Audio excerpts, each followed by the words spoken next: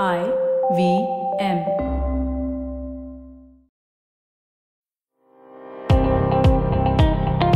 Welcome to All Things Policy, a daily podcast supported by Pragati, a flagship media initiative of the Takshashila Institution. We're a bunch of policy nerds based in Bengaluru, and we like to bring a fresh perspective to Indian affairs and an Indian perspective to global affairs. So grab a cup of coffee, sit back, and join us for today's chat.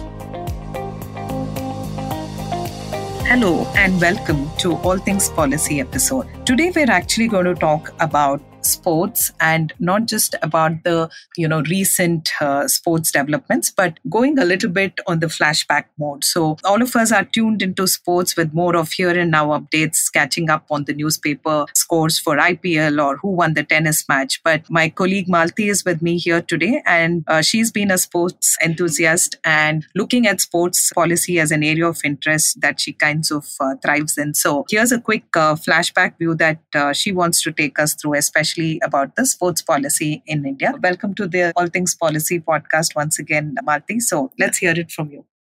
Yeah, thanks, Soumya. Thanks. So I'd like to first give all of us an overview of India's sports policy journey. Right, so sports is not new to India. I mean, it's from the Vedic times that we've been participating in things like archery, wrestling. All these sports have been a part of Indian ecospace. I'll start off from post-independence, so from 1947, and so immediately after independence, not much was done. It's only in 1951 that the first Asiad Games was held in New Delhi. And during that time, we didn't really have any sports body as such. This was the first games that was held, and India did fairly well as the host nation. But there was nothing really devoted towards, ensuring that sports is on the mainstream.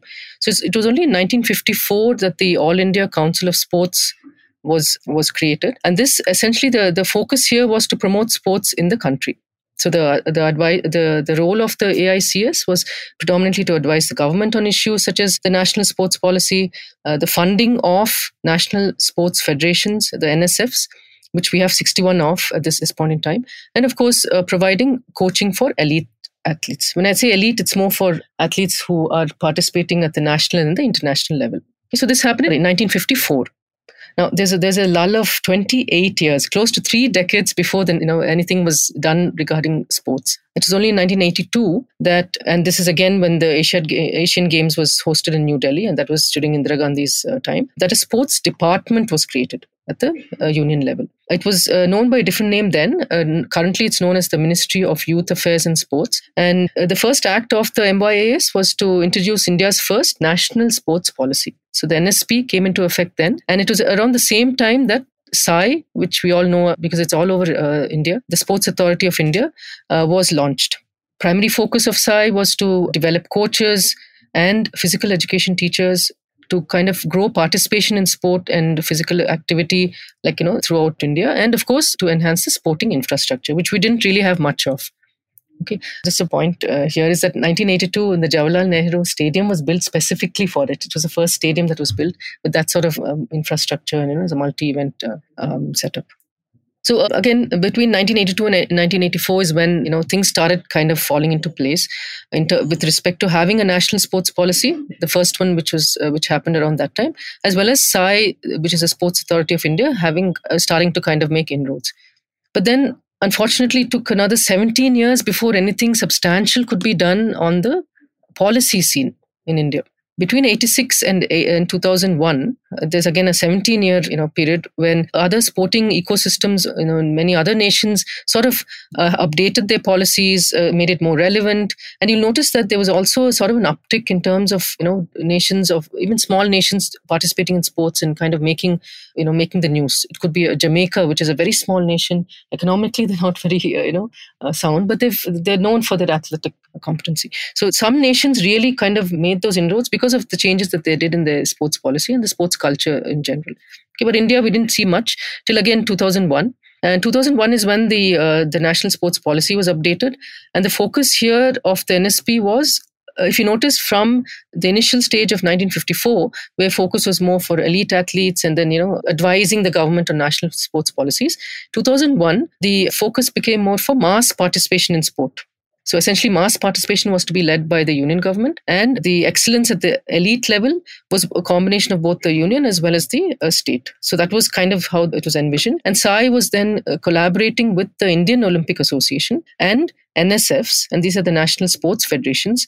Each sport has its own NSF, which is an autonomous body. And this was kind of envisioned and started in 2001. And NSFs were to promote the elite sport excellence at this point in time. So 2001 is when we started seeing significant changes happening in the national sports policy. Unfortunately, again, there was a bit of a lull, but this time it was around 10 years. But during that time, there was some progress being made. But it was in 2011 that the Manmohan Singh led government introduced the National Sports Development Code, the NSDC. This was to, again, if you notice now, the spectrum of what the code or the policy entails is much larger now, and it's also more nuanced in the sense that they're focusing on promoting active lifestyle, child and youth development, social inclusiveness, improving employment opportunities. They're looking at also peace and development through sports, and of course the national pride, the belongingness and the national pride that comes with it.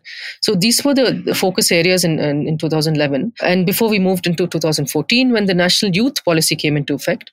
And again, it's if you notice, the focus is more on youth because India is a very young nation. We have predominantly, a huge chunk of the majority of our population is below 35 years. So at this point in time, even that the government realized that fitness involving youth for social inclusiveness and other things was very important, and also to help with the, employment opportunities also. Right? So this happened in 2014. It was at the same time that a number of schemes were launched. So we had something called the Target Olympic Podium Scheme, TOPS. It was launched at the same time, which was actually focusing on athletes specifically to ensure that they kind of, the elite sports that they're kind of representing at the international level, they are funded, they're given the proper support, like coaches and nutrition and other things. And that the focus for them will be just to kind of ensure that they can, be in the top 3, the Olympic level. And you'll have noticed it was during that time, Soumya, that India kind of made its sort of presence felt, right, at the international scene as well. Of course, a number of other schemes like in the Khelo India, which many of us hear of. Khelo India also has its own different schemes at the school level, the youth, as well as the university games. So you'll see a lot of that happening, and that has been happening over the last 5-6 years. But the only thing here was that the policy has not been adopted at different NSFs because of the National Code of Good Governance in Sports, which was introduced later in 2017, at the time when the Khelo India scheme came into effect. This was essentially to bring in universal principles of good governance, ethics, and have certain norms set, right, to kind of weed out all these issues that we're having. Right. But this didn't see the light of day, unfortunately, and is because of, the legal loopholes that were kind of utilized by many of the NSFs. Because, as you know, now politicians, have unfortunately made inroads, and they're, leading many of these bodies. They don't have the subject matter expertise, but they're there. They're there to lead, and that's kind of contributing to a lot in terms of the poor governance, in terms of corruption and other things. And the NCGGS, that is the National Code of Good Governance in Sports, can be implemented. I'm sure many of these notable, lacunas that we have can be easily, overcome. Yeah. Oh, thanks, Bharti. That was like a quick view. Yeah, I forgot to introduce myself, but I'm Soumya and I had corporate affairs at Takshashila. But this was more to give a context to people that I'm more a sport enthusiast in the context of fitness, and Malti has been into the sports policy arena now. So thanks for giving us deeper insights about the role of the National Sports Federation. And of course, there's a huge lull and high that we have gone through, right, from 47 till now.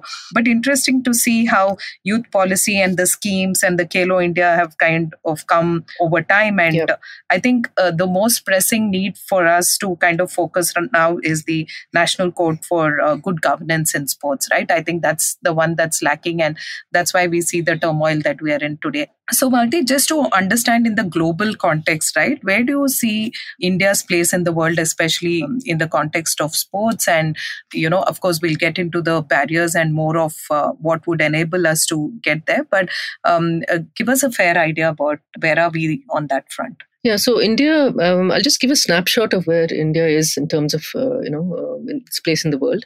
Now, as you know, unfortunately, we recently have the distinction of being the most populous nation, close to 1.4 billion. We do have we are the seventh largest country in terms of landmass. And as mentioned, the youthful workforce that we have, or the youth demographics, large percentage of the population is below 35 years. Right? From the cultural side, we are, do have the characterized by a very diverse. Diversity in terms of religion, culture, language, ethnicity. Why I'm mentioning all this is it makes India unique in many ways, but it also poses a lot of challenges, especially when it comes to implementing policies. Right? Recent past, we have there's some economic growth that we've noticed, and of course on the technology we are thriving as a technology sector. It's recognized as a global hub for IT services and software development and innovation. So that's something that we should really bank on in terms of spreading the word, in terms of ensuring that even sports and other things can reach the masses. Right? Technology is something which we really have a kind of advantage. Of course, being one of the largest the democracy, that we have a good democratic framework that allows us for regular elections. There is a robust judiciary as well as free press. So these are things, again, why I'm highlighting is that we can use this to our advantage rather than having the media or the social media or press kind of just sensationalizing certain things and not focusing on the real problems that we have at hand, right? And of course, our strategic geopolitical position is something we should not forget, and the soft power as well, right? We have an influence globally through our rich cultural heritage, art, music, and why not with sports also? Yeah. Yeah. So, Nimalti, if we have to look at what are the constraints we have, to go towards, full potential that this country has. So we know that a lot of things are in our favor, but we also probably need to look deeper into what is limiting this country, because you say a lot of youth, there is talent and smaller pockets where people excel in specific sports because just the way we are built or the kind of experience we have had, right? So it'll be useful to understand that. Right. So one thing I missed mentioning earlier is that sports policy is actually a state subject, and it's stated in our constitution as well. 7th schedule says that sport is listed as a state subject, which means that the state has authority in terms of spelling the rules and how things jurisdiction-wise as well. The union has been sort of playing a role in this, but we should keep in mind that as mentioned earlier, right, because we're so diverse in terms of our culture and ethnicity, we need to keep in mind that each state has its own share of problems, right, economically and otherwise.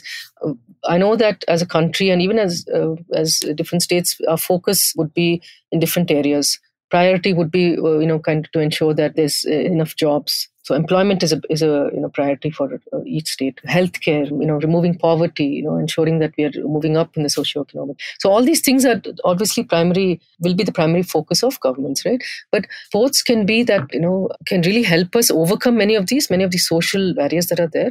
And some of the hurdles that we see significantly from a social angle is things like stereotyping, the cultural taboos, about what only certain sports only women can expected to perform. Like, if you look at wrestling or boxing, it's predominantly known as a male sport, right? But then in the recent past, we have had many women kind of come to prominence, Mary Kom being one classic example. Socially, again, the hurdles typically that we have are athlete safety. And safety is now, with respect to many aspects, we have recently seen the sexual harassment cases in the WFI, which is still kind of being dragged despite many months since it was first brought up.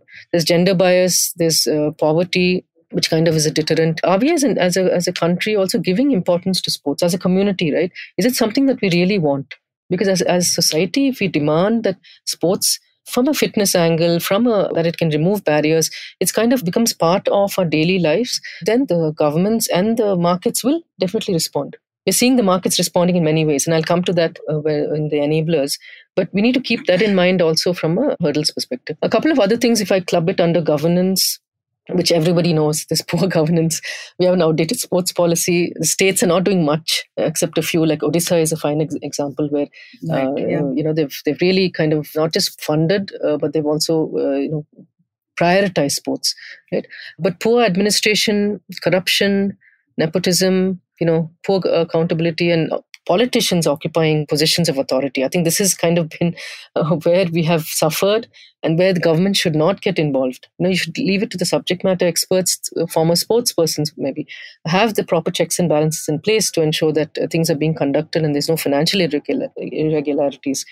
We saw classic examples where at the Commonwealth Games that was held, that India hosted a few years ago, that it was riddled with all of this. And it became an internationally known that, and that's one of the reasons why India is not given multi-sport events, because they see that they're not able to manage it with all these issues that they have. Right? And of course, from a resource capacity perspective, we're looking at insufficient funding at the state level. The only few states who have really prioritized sports. There's poor infrastructure at the grassroots and for elite level sports development. There's poor R&D. We just have one, you won't believe it, Soumya, there's just one national level center, where there's for research and other things in Patiala, which is focusing on R&D.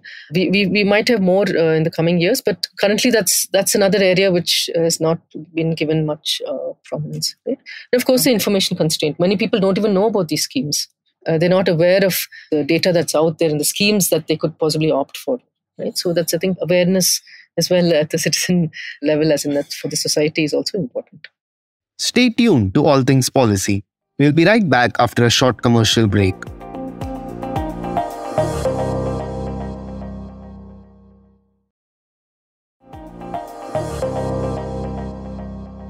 I think as much as this seems like a dull moment in this conversation because there is so much that we need to catch up on, right. But Malti, also tell more about, I do see the potential because just surrounded with a lot of youngsters. I was actually talking to this youngster who said she wants to do sports physiotherapy, and I was like, okay, do you see a future? And she says, yeah, a lot of people, whether they're into hardcore sports or not, they're enthusiastic about ensuring they prevent themselves from injury, or when they have an injury, they want to kind of be sure how much recovery time has to be given, or it just curious in keeping a lifestyle of fitness. And I feel the markets have also grown a lot in the perspective of having products, which creates a huge market, right? So a decathlon kind of space, which has given access to sports equipment like never before, right? I mean, anybody can go there and it's still reasonably priced, and then a lot of things happen within that environment. So we see that the market to a large extent is coping, and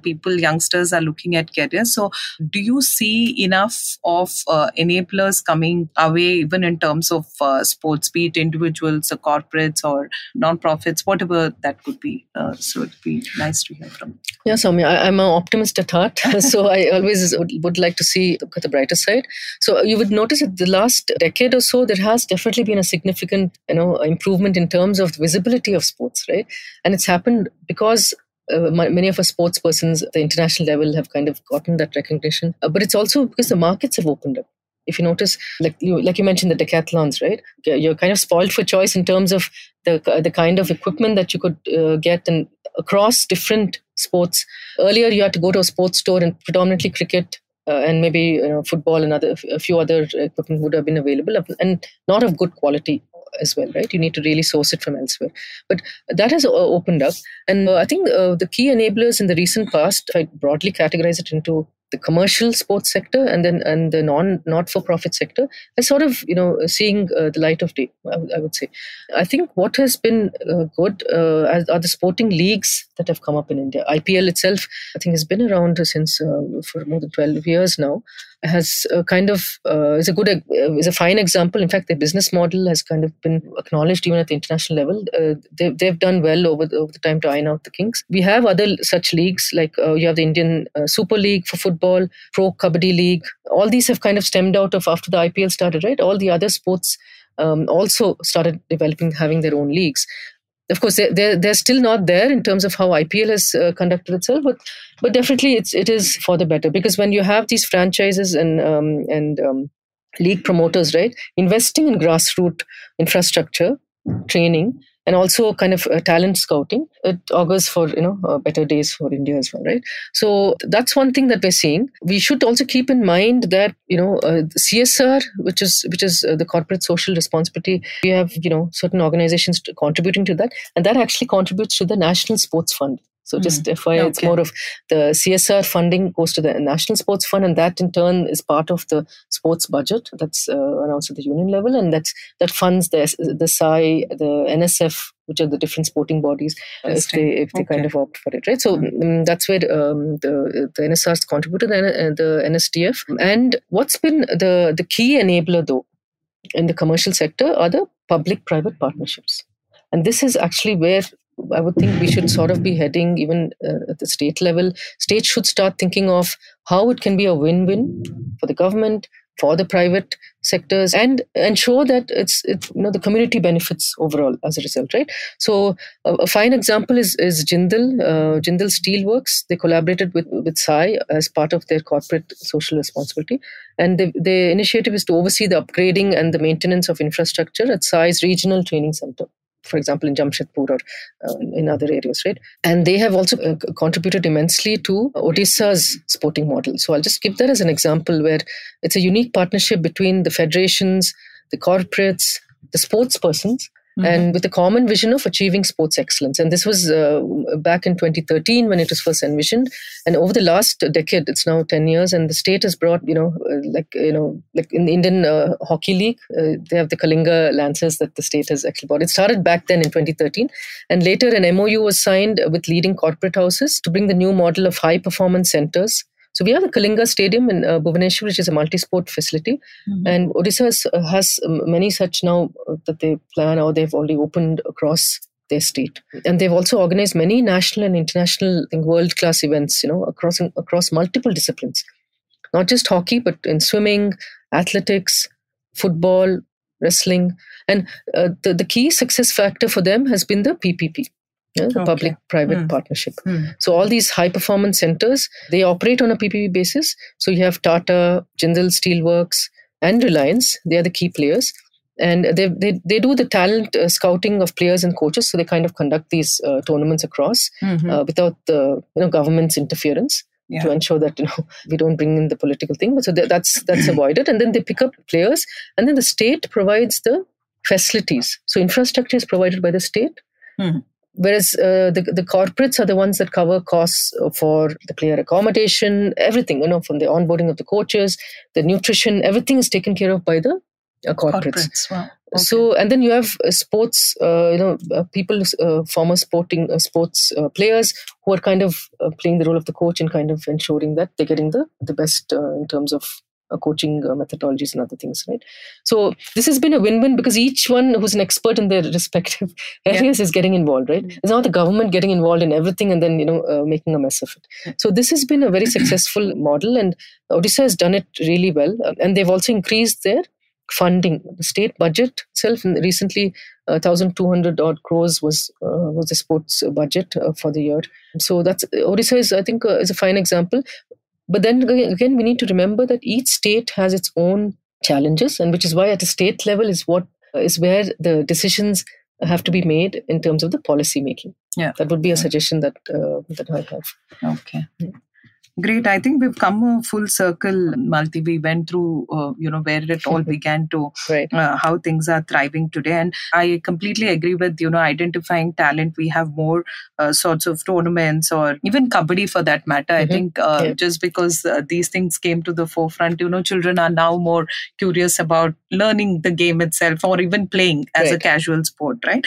And the PPP model, I think, is great for anything, heritage, sports. A lot of these things work while state has some capacity to do what is crucial, but then you have other players coming in with the money and other instruments in it, right? And like you said, in smaller pockets, I think still things are happening.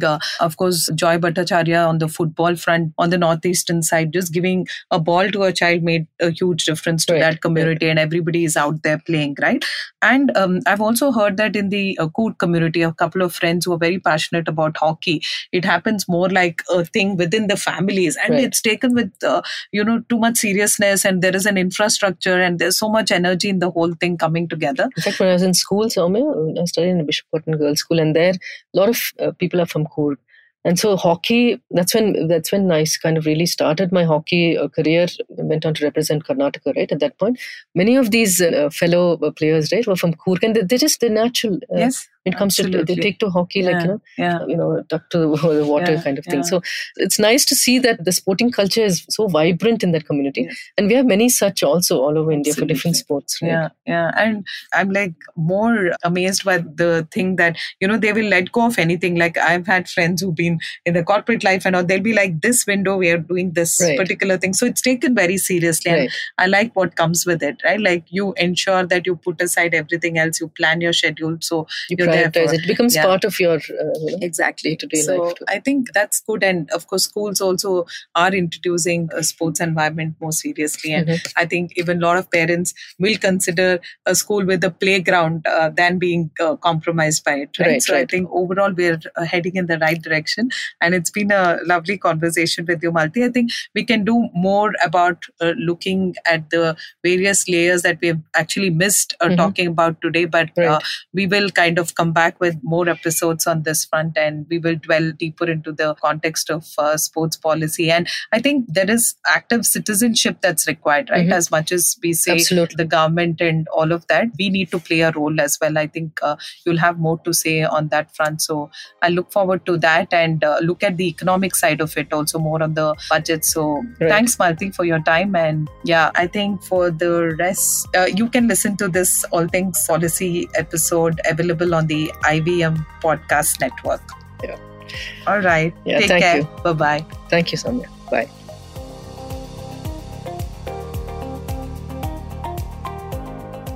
If you liked our show, don't forget to check out other interesting podcasts on the IVM network.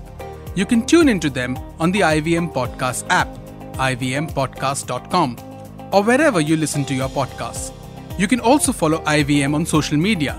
The handle is @IVM Podcasts on Twitter, Facebook, and Instagram.